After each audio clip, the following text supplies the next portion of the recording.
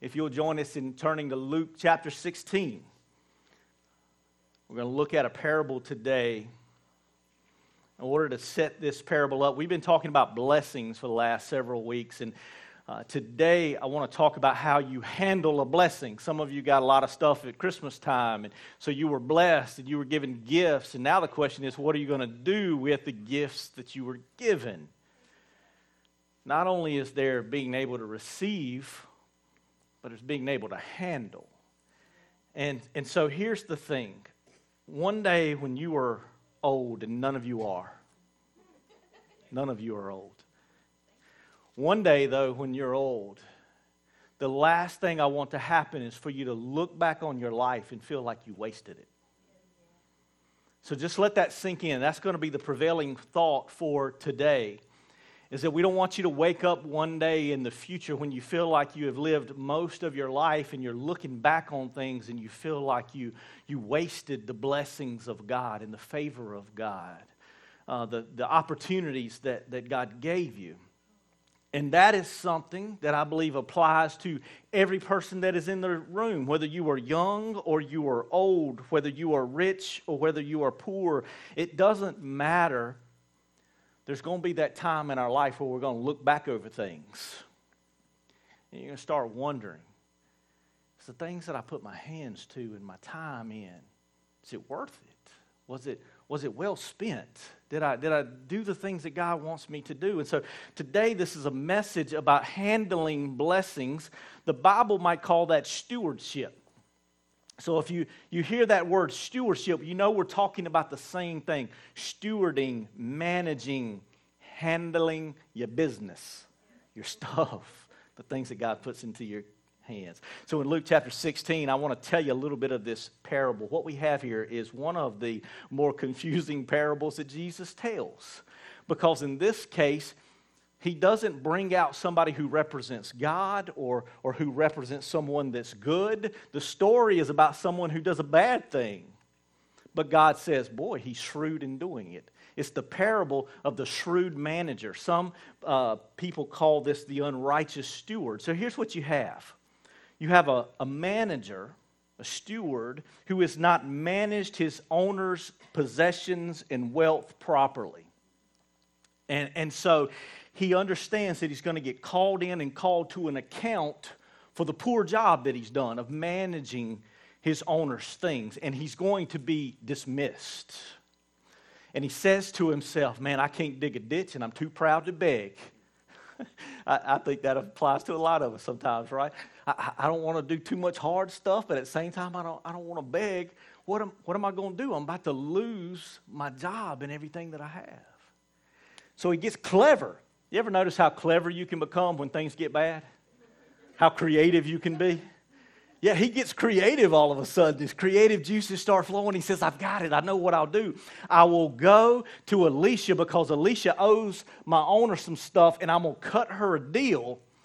And Alicia will be grateful for it, and I'll make some stuff back for my owner, and it'll be good. And then Alicia will feel like she owes me something. Some of y'all have had friends like that, right? That they didn't do you a favor. They did something in order to get some favor down the road. Yeah, this guy wasn't doing it out of the kindness of his heart. He knows he's going to be without a job, potentially without a place to stay. And when he does, he's going to be able to call on Alicia and see if she can help him out. Then he goes over here and he looks at Jackie and he says, Jackie, I know you owe some stuff too, and I'm going to cut you a deal too. What can you pay? Kind of reduces it down. And again, he does it because he knows that he can go to Jackie at some point in the future and maybe he won't starve. And now here is what Jesus says. Think of it this way. Jesus is going to start kind of broadly, and then he's going to drill down into things as we read. And what we're going to do is start at the drilling down and build back up. That make sense? Even if not, just follow along. Here we go. Verse 9. Here's Jesus' commentary on this parable. And I say to you, make friends for yourself by means of the wealth of unrighteousness. That's odd. Make friends for yourself by means of the wealth of unrighteousness. In Scripture, you'll hear things about God and mammon. You ever heard of that? Mammon is worldly wealth. That's what he's talking about here, is where he's focusing on this worldly wealth. And so he's saying that you make friends for yourself by means of worldly things, so that when it fails, they will receive you into the eternal dwellings. Now this part gets easier. He who is faithful in a very little thing is faithful also in much. And he who is unrighteous in a very little thing is unrighteous also in much. Therefore, if you have not been faithful in the use of unrighteous wealth, who will entrust the true riches to you? And if you have not been faithful in the use of that which is another's, who will give you that which is your own? No servant can serve two masters, for either he will hate the one and love the other, or else he will be devoted to one and despise the other. You cannot serve God and wealth. Mammon. Now, a couple of things to talk about here. This thing of mammon. Either you will take control over mammon and it will serve you, or mammon will take control over you and you will serve it. Got it? Fundamental principle of Scripture is that if you do not make the things of this world that you have serve you, you will end up serving it. Dave Ramsey does this stuff on finances, which are absolutely great. If you're looking for a 2021 plan to improve your finances, Dave Ramsey's absolutely amazing. And here's what he says. Fundamental principle. You either manage your money or your money will manage you. Man, every young person in the world needs to hear that right before they go get a job. Yeah. You better manage your money or your money's going to manage you. Now here's the thing. You need to take the things that you have and put them into submission to you, but then you need to have a kingdom mindset. You see, you can be controlling the things of your life, but you're being self-serving and selfish in it. And that's not what Jesus is talking about here. He's saying, take care of your stuff so that then your stuff helps you with this vision that you have for life, which, by the way, is a kingdom vision.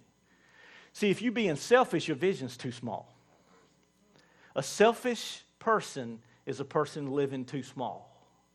What you need is a kingdom-sized vision to be a part of the kingdom of what God is doing here on the earth. So one, you got to manage your stuff so your stuff doesn't manage you. And then the other thing is you have to learn how to steward other people's stuff before you can be trusted to have your own stuff. Wow. Wait, what? We don't even think about that sometimes. Young people, if there's anybody listening, some parents at home, our kids, and as kids, you have to learn how to take care of the stuff that mom and daddy gave you. You got to learn to take care of the car that mom and daddy gave you. You got to learn to be able to clean up your room, Caden. Oh, I'm sorry. He told me last week, he said, you picking on me the last week. You preached that just for me. I was talking about taking the Lord's name in vain. And I said, well, if that's true, about 8 other people came to me and said I was preaching directly to them. I said, so maybe it's not you, maybe it's us. And I think there's an us problem as you're young, is you don't realize that in taking care of your parents' stuff, God is actually preparing you to take care of your own things. Then when you get that first job and you start working for somebody, you need to know that you need to represent that person well, not just you. Huh? Somehow that's fallen off the table in the world today. Wait a minute, you mean when I go to work, I'm supposed to be looking out for the owner of the business, the manager of the company? Yes. Yes. Because if you look down in the bottom right-hand corner, he pays you. He's paying you to do something. And you need to represent his interest well. One of the most important things you can ever do is learn how to steward other people's stuff. Because if you can't steward other people's stuff, God can't trust you with your own stuff. There are a lot of people who want to do great things in the world. And they're trying to figure out how to do great things. But they're not taking care of the people who are in charge of their life right now. And so it's a fundamental principle that wherever you are, learn to make the people who are over you, if there are any, make them better.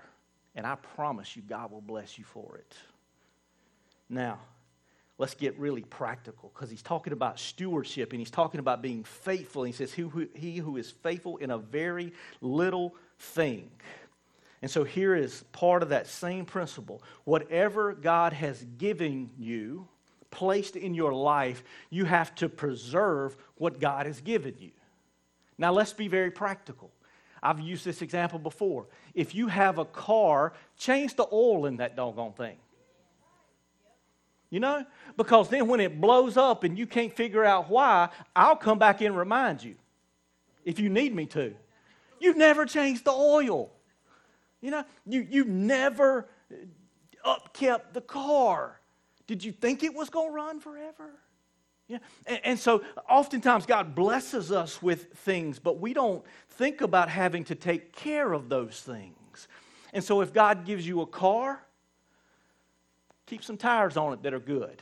We don't want you trying to stop and running in the back of us. Change the oil. I'll get in trouble here, but I think you ought to wash the thing. You know? I'm meddling, right? I'm meddling. I know, but I told you, I drove an old vehicle, and I didn't think it mattered if I washed it or not, and I was praying for a new one. I told you this a couple of weeks ago, and I said, God, I sure would like to have something new, and God said, well, you don't even wash the one I gave you. You may think that's funny. That thing turned my whole world around. It got me thinking about everything. Not just a vehicle, but it got me thinking about everything that God had placed into my care. And I started thinking, am I taking care of the things that I currently have? Because if I'm letting them deteriorate and fall apart, then if God gives me more, guess what I'll do? I'll let that fall apart too. Do you know God can't give someone something who continually lets things fall apart? Because He gives it to you and you'll let it be destroyed. Ooh, you're like, oh, I shouldn't have come today. These are hard, but I tell you, they'll change us. And then, before we steward things, yeah, Baron, you're ahead of me. Before you steward things, you've got to learn to steward yourself. Before you can fix anything outside of you, you have to be able to fix the thing that is inside of you. Isn't it amazing that we all have opinions on how to fix the world? We can all solve all the problems of the world. And all of your friends can too. We can all do it. And yet the reality is, every day we get up and we're disappointed and we're frustrated and we're depressed, not because the world is not doing what we want it to do, but because we can't manage ourselves. You're frustrated because you can't manage yourself. Now here's why it's so easy to think we can manage presidents and world leaders and coaches and other people and other parents, all that stuff, why we think we can do that. Here's why.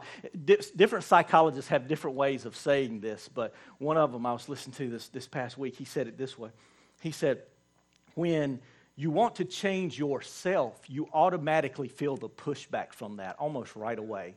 You ever notice that whenever you decide that you're going to change something about your life, it feels like everything comes against you to stop you from doing it? Like, I want to get up early in the morning. Oh, no, you don't. You want to hit the alarm clock snooze button. That's what you want to do, you know?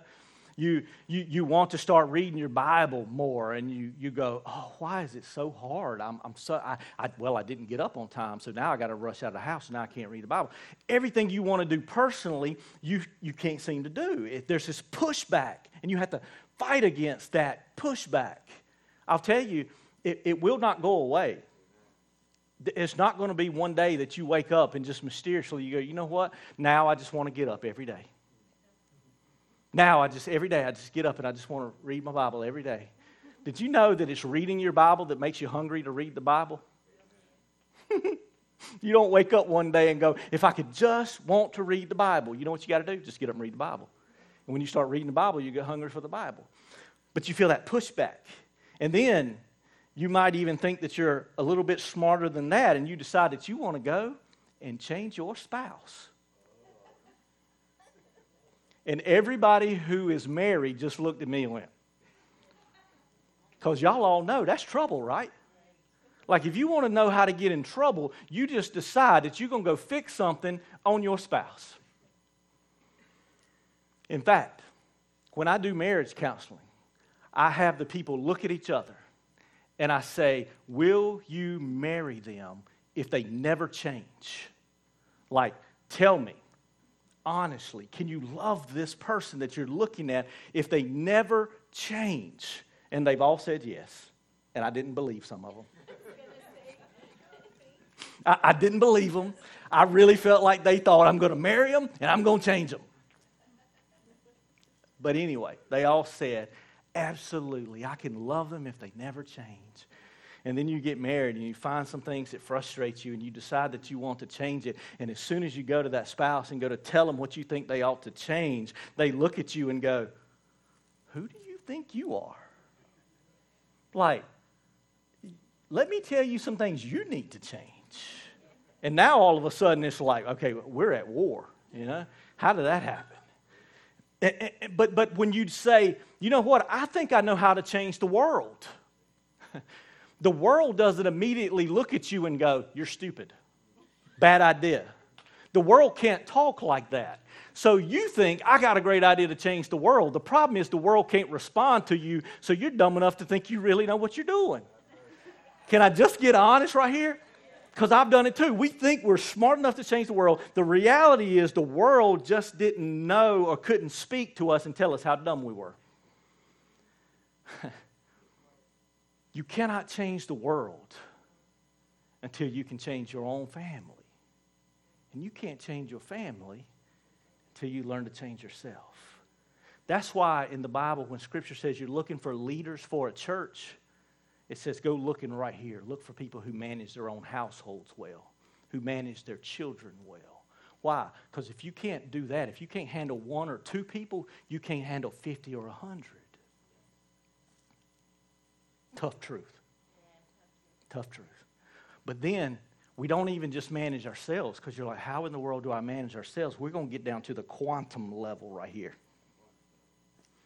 I'm interested in that. It's really smart. I don't know what to do with it, though. It's too smart for me. But quantum is these particles, these smallest of particles. So we're going to get down to the smallest of things. If you're going to manage yourself, you know what you have to manage? You have to manage your thoughts. You have to steward your thoughts. Be faithful in a very little thing. If you're going to be faithful with other stuff that you want God to give you, then you got to be faithful with your family. And before that, you got to be faithful with yourself. And if you're going to be faithful with yourself, you've got to learn to steward your own thoughts. And your thoughts have to line up with the Word of God. And if they don't, your thoughts are broken. And they're going to produce broken things. And when you look around and see things that are broken, you ask yourself, what is it that I'm doing and thinking that is not like God? And then you allow the Word of God to begin to change your thoughts. So we have to steward down to the most basic level. One of the most powerful things, if we were going to steward anything today, if you said, I want to learn to steward things, I would say this: start with your own thoughts. Steward what you're thinking when no one else is watching you, when no one else is listening, when you're all alone. Learn to steward those thoughts and bring them into alignment with God. And then when you do that, you have authority in all these other areas of your life. They will increase. Now, this stewarding of little things, it came from T.D. Jakes. I don't know if he's such a good pastor. When I grow up, I want to preach like him. Oh, I want to preach like him when I grow up. The man can just flat preach. Well, he brought out this thing of how God doesn't give us finished products. He gives us raw materials. And in fact, we don't even realize how raw the raw material is that God gives us. His famous thing is God doesn't give you a table. He doesn't give humanity tables. He gives them trees. And you have to learn to take a tree and turn it into a table. But most of us are sitting around praying for tables while we're standing in the middle of a forest. And we're saying, God, I need a table. God, I need a table. And we're standing in the middle of a forest, and God is looking at us saying, I can't even count how many tables, and I'm good. There's a lot of tables here, child. Why don't you go build one? I give you everything you need, but I gave it to you in raw material form. I just preached a funeral for Carol Gerbers. That's Scott and Scott's Gerber's mother. And it was amazing. We were leaving their house, and Brantley and I started talking, and I'm like, oh my goodness, this woman and her husband, Rick, they both passed away recently, are some incredible models for stewardship. So let me tell you about these folks. So here is this lady and this man, Rick and Carol Gerbers, and what Carol wants to be her entire life. She said, Kevin, you know what I wanted to be? I said, what? She said, I want to be a wife, and I wanted to be a mother. And God gave her the desires of her heart. And she took that responsibility, and she developed and grew this family that loves the Lord. She took this raw material of being a wife and created a beautiful relationship. She took this raw material of being a mother and started pouring herself into her kids. And so she developed. I saw this picture, in fact. I was forced to go in Hobby Lobby. I did not go by my own accord. I just want to say that as a disclaimer, okay? I did not go to Hobby Lobby all by myself. I went in there with Brantley. We were looking for presents, okay? Amen. And I saw this, I don't know what you call it. It's like words, and they frame them, word art. I don't know. See, I don't go to Hobby Lobby. I don't know, Baron. And it said, they created the life together that they loved. And I thought that was beautiful. Because if you know anything about marriage, you know that you don't just pray for God to give you Mr. Right or Miss Right, and then He's going to put all the pieces together, and you're just going to be one of those people that can say #blessed out beside your family picture because God just gave you everything. No, He gave you someone with bad breath and bad head and dispositions that are different than you. And He says, I need you to steward that. And when you steward that and you learn to live together, and then together you'll be able to create a life that one day you will look back on and say, we created the life that we love. Wouldn't that be beautiful? You see, Miss Carol, I think she loved the life that her and Rick created. I think she was pleased with the outcome of that. They gave her some young people, some teenagers. Woo! Sometimes teenagers can be a mess. Now, I'll tell you, I've been spending some time with our youth, and they are amazing. They are absolutely amazing. And so, parents, I just want to tell you, I'm delighted with the kind of stewardship I think that must be going on for the kids that we have. I'm just absolutely amazed. They spent some of their vacation time cleaning out the warehouse because their backs are better than ours. And they worked hard. But anyway, so Miss Carol gets these young people. And she told me, she said, Kevin, when I was young, I didn't know how to pray. And somebody called on me to pray, and it embarrassed me to death. And she said, so when I became a youth leader, she said, one of the first things I wanted to do was make sure that everyone in my youth group knew how to pray. Anita's shaking her head back there, yes, because she raised her hand and said, yes, I'm one of those. And I started thinking about stewarding that blessing, that now in heaven, when she heard her well done, I think she will be able to see a whole host of people who are no longer youngins. They're no longer youth. They're grown adults. And God will say, do you see these adults? These adults are having conversations with me on a daily basis. They're calling on me and they're talking to me and I'm talking to them. They know how to talk and how to listen. And you know why? It's because of you, Carol. Because you took some kids and you taught them how to pray. You stewarded their lives. And that's a good thing. And then there was this kitchen table I got to tell you about. Because you say, what in the world can I do with a kitchen table? Ooh, you know you can do a lot with a kitchen table. Like a lot of things can happen in the kingdom around a kitchen table. In fact, I learned that from watching this lady and Rick, is that these boys are now adults, Rick and Robbie, they're grown adults, and they would go over to their dad's house every morning to drink coffee with their dad. That's cool. That they could parent in such a way that these boys want to come back even as adults and drink coffee every morning around that table. Boy, you must have stewarded that table pretty doggone well. And then around that table, they discussed the Bible, and they said that sometimes they didn't always agree, and they'd get in these hot debates over who was right, and they'd go get the Bible, and they'd set it on this table, and they would discuss it, and sometimes they agreed, and sometimes they didn't. That's life, isn't it? But they studied the Word of God around this table. And they played board games around this table, and they invited people into their home. And so God gave Rick and Carol Gerbers a kitchen table, and they turned it into an opportunity for ministry. And I thought, how perfect. You see, what we need to do is look around our lives too and not dismiss things and think, well, I just got this old, it ain't much. It's not even a very nice kitchen table. Who said it had to be a nice kitchen table? It just has to be a nice environment around that table. What about a sofa? You say, yeah, but I don't have great furniture and I don't want to invite people in and my house is not perfect and all that kind of stuff. And I would say, you know what? I don't think any of that's a requirement. I think you just need to create an environment that says you're loved here, that you're welcome here, and that you can take those things that God has given you and find a way to build the kingdom into it. A couple other things that I just feel like in the day in which we live we need to talk about. Sometimes God gives us intelligence, and He gives us all different levels of intelligence. But I believe we have a world that looks at things and says that somebody owes me something. And we're waiting for someone to hand us something.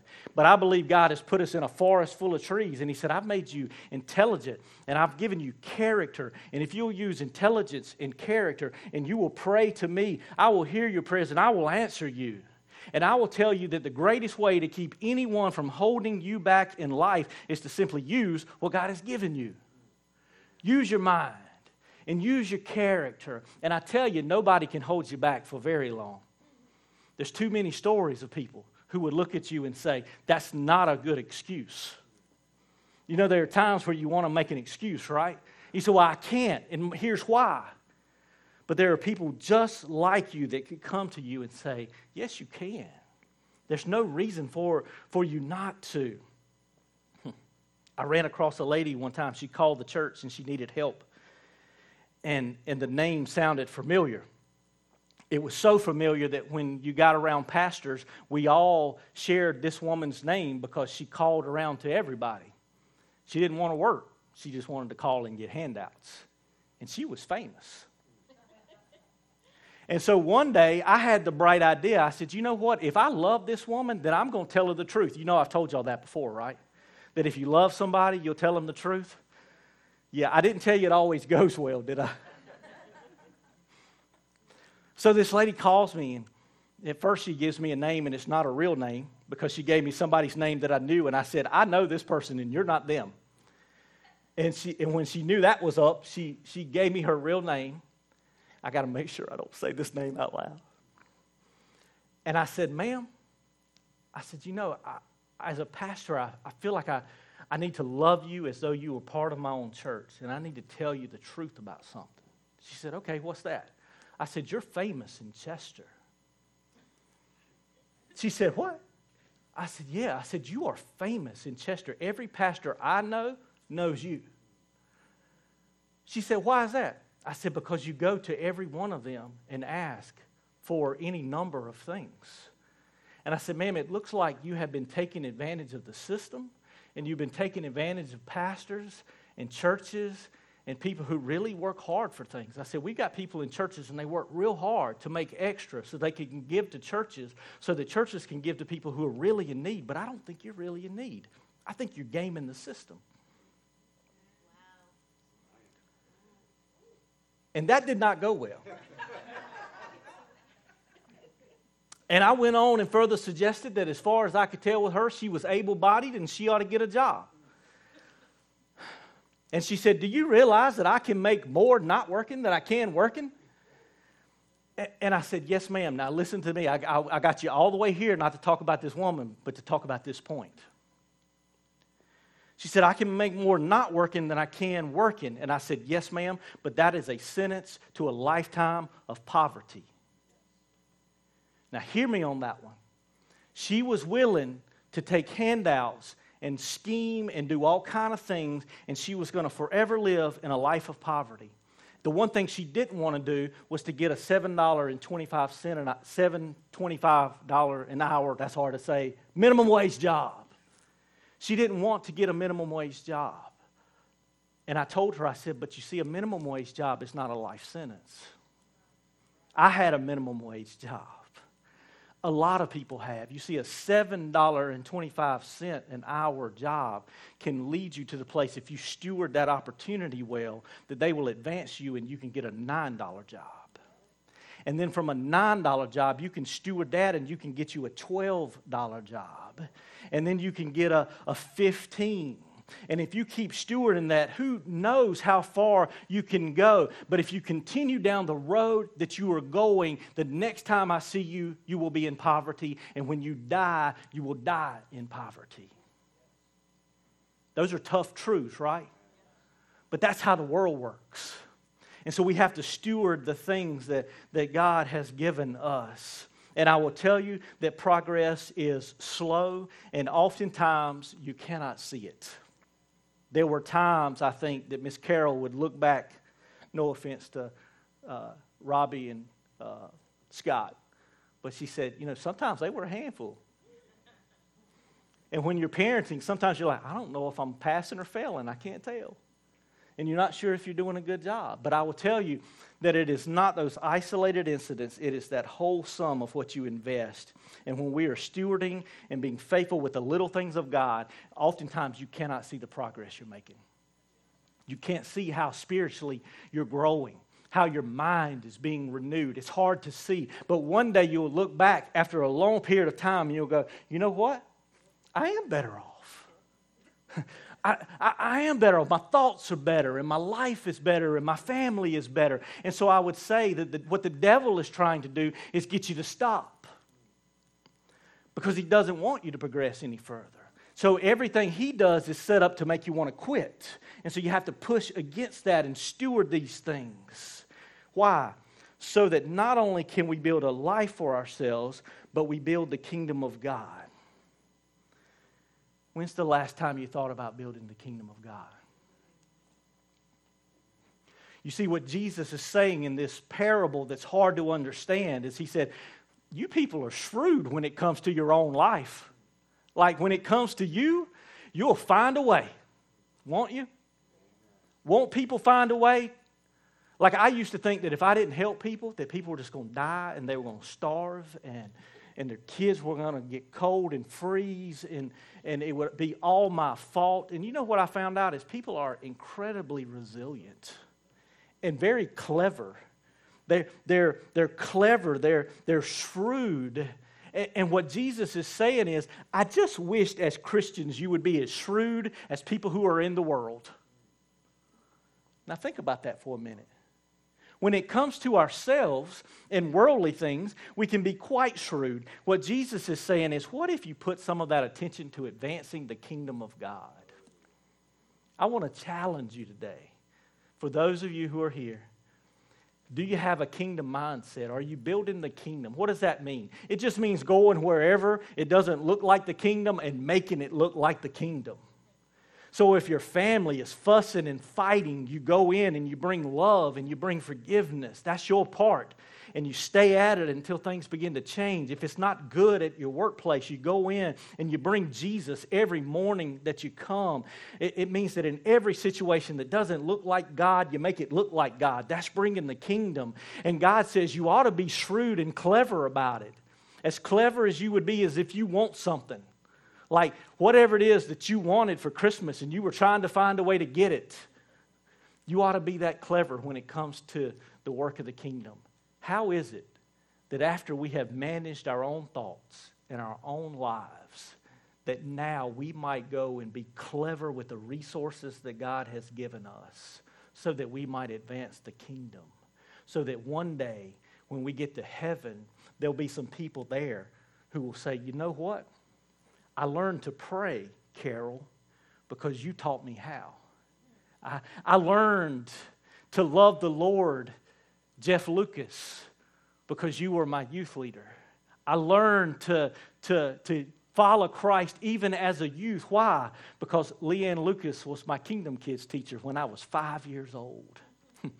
I told Leanne, I said, Leanne, we'll never see the fruit of your Kingdom Kids ministry and those that work in it for about 10 years until they become teenagers. I honestly believe that some of what we're seeing in our youth is not only the work of our parents, but what Leanne did 5 and 6 years ago. She stewarded some kids that God gave her. She didn't care if she had 1,000, she talked to one. Some of y'all have been in Kingdom Kids and you've done the same thing. You've done crafts with them. And I would say you don't realize what you're doing, but you're building the kingdom. So let's be clever and let's see how many we can get into the kingdom so that when we get up there, a lot of people would say, it was because of you. And God would look at us and say, well done. Well done. And then this, and I'll close. I think the greatest way to determine if someone loves God is if you look at their life and it is clearly blessed and they still give all the glory to God. Now, I want to draw a distinction to that. There are a lot of people who will say we need to be careful with worldly riches because it'll cause us to go astray. And we know the temptation for that, right? Yeah, we're like the shrewd manager. We don't care about the kingdom of God. We just care about ourselves. And so we're working for ourselves, and we develop this kingdom for ourselves, but not for God. That's definitely a trap to fall into. But there's another trap, which means that just because somebody is poor and broken and things are going bad and they're praising God and they're going to church and all that stuff doesn't mean that they really have a heart for God.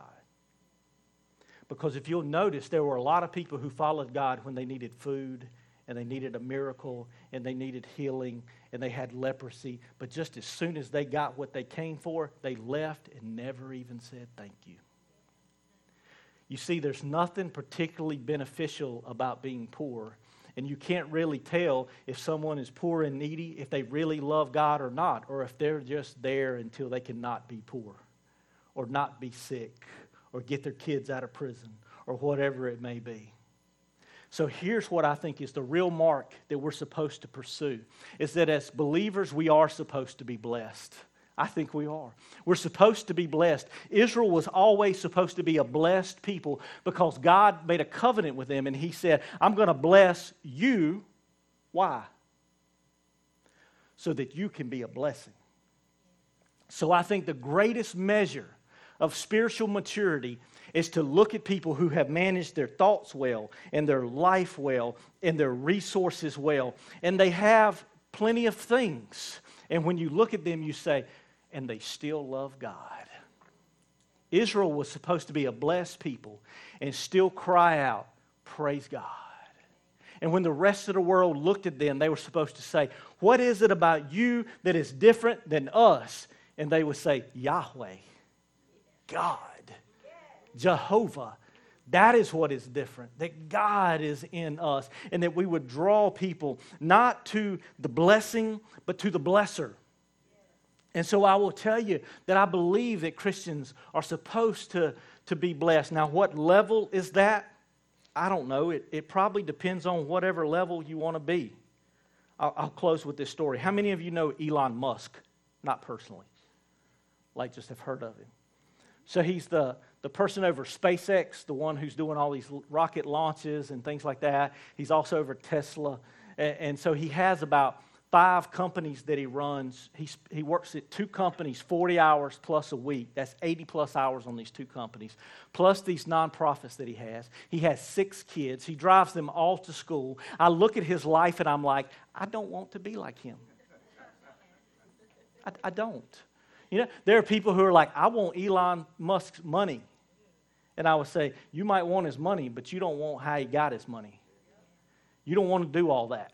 You don't want to put all that work in. And so there's this place at which we are good with what we are designed to be good with. Does that make sense? Like Carol was good with her life. She was like, I did what I wanted to do. I raised my boys, and I loved my husband, and I poured into youth, and my home was a place that people wanted to go to. And she died, and she was happy. She said, that's exactly what I wanted to be. Now, some of you may be far more ambitious than that, and you'll find your place. It's not that there's this single measure, but I want to just bring that point home. The greatest way to know if someone is really following Christ is to look at what happens when everything is going good.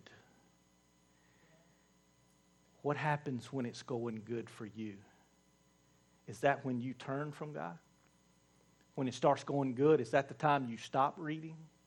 When it's going good, is that the time you drift away from God? When it's going good, is that the time that you don't spend as much time with God? And if it is, I say that's pointing to a problem in our lives. And it is saying that you do not yet know how to steward the gifts of God. And I believe that's something for all of us, right? So here's your assignment. Stand up. I'm just going to pray this over you. And this is how we're going to close today.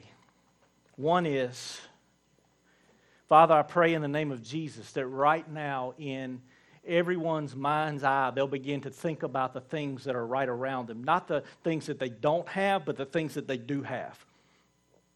Draw their attention, Lord, to the things that are already in their possession. And then, Lord, help them to see and have a vision for how to steward those things for the kingdom of God. So, Father, if it's a home, how they can turn that place into a place of worship and a place of discipleship. If it's a dining room table, how they can turn that into a place where people are encouraged and loved on. If it's a small group of kids, that they can turn them into mighty warriors. God, right now, let us just do an inventory, if we will, a year-end inventory. And let us be determined, God, to use those things for you. And then, Lord, help us not be afraid of actually being blessed and having things. Because, Lord, I believe the truest measure, if we're good stewards of what you've given us, is that when we are blessed and when we feel the most blessed, that'll be the time that we praise you, not the time that we forget you. And so, Lord, maybe some of us have been in that cycle where things go good and we drift from you, and then we cry out to you to save us because we get in trouble and we run back to you, and then things begin to fall into order, but then we drift from you again, and we're just like Israel. We're on again and off again and on again and off again. And I pray that in 2021 that we can break that cycle in somebody that is listening today. That, Lord, we'd be a people who we don't have to have everything fall apart and everything get stolen and taken away from us before we cry out to you. Because I'm not even sure that's genuine, God. I'm not even sure we want you. We just want you to fix some stuff. But, God, if we can be blessed and then turn around and bless you, Lord, I think that's the measure right there. That says that person knows where their blessings come from. That person knows where all good things come from, that they come from you. And then, Lord, help us as Christians to be a little bit more shrewd. Help us to be able to see ways that we can advance the kingdom and put as much effort into that as we put into advancing our own lives. And then, Lord, let us steward our families and our lives and our thoughts. Because as we think, so we are. And so let us align our thinking to your word. Lord, it all seems like a lot, but if we just begin to steward our thoughts, then, Lord, I believe you'll draw our thoughts to you, and you'll make it all work out. So we trust you for that. We want to be a part of it. And if there's anybody in the room or watching that says, yeah, that stirred up something in my heart, that's what I want, then I want you right now just quietly, without even saying a word, just in your inner voice to the Lord, your inner prayer life, to say, yeah, God, I want to be able to steward the little things. God, help us steward the little things. In the name of Jesus we pray. Amen. Amen. God bless you. Have a good week.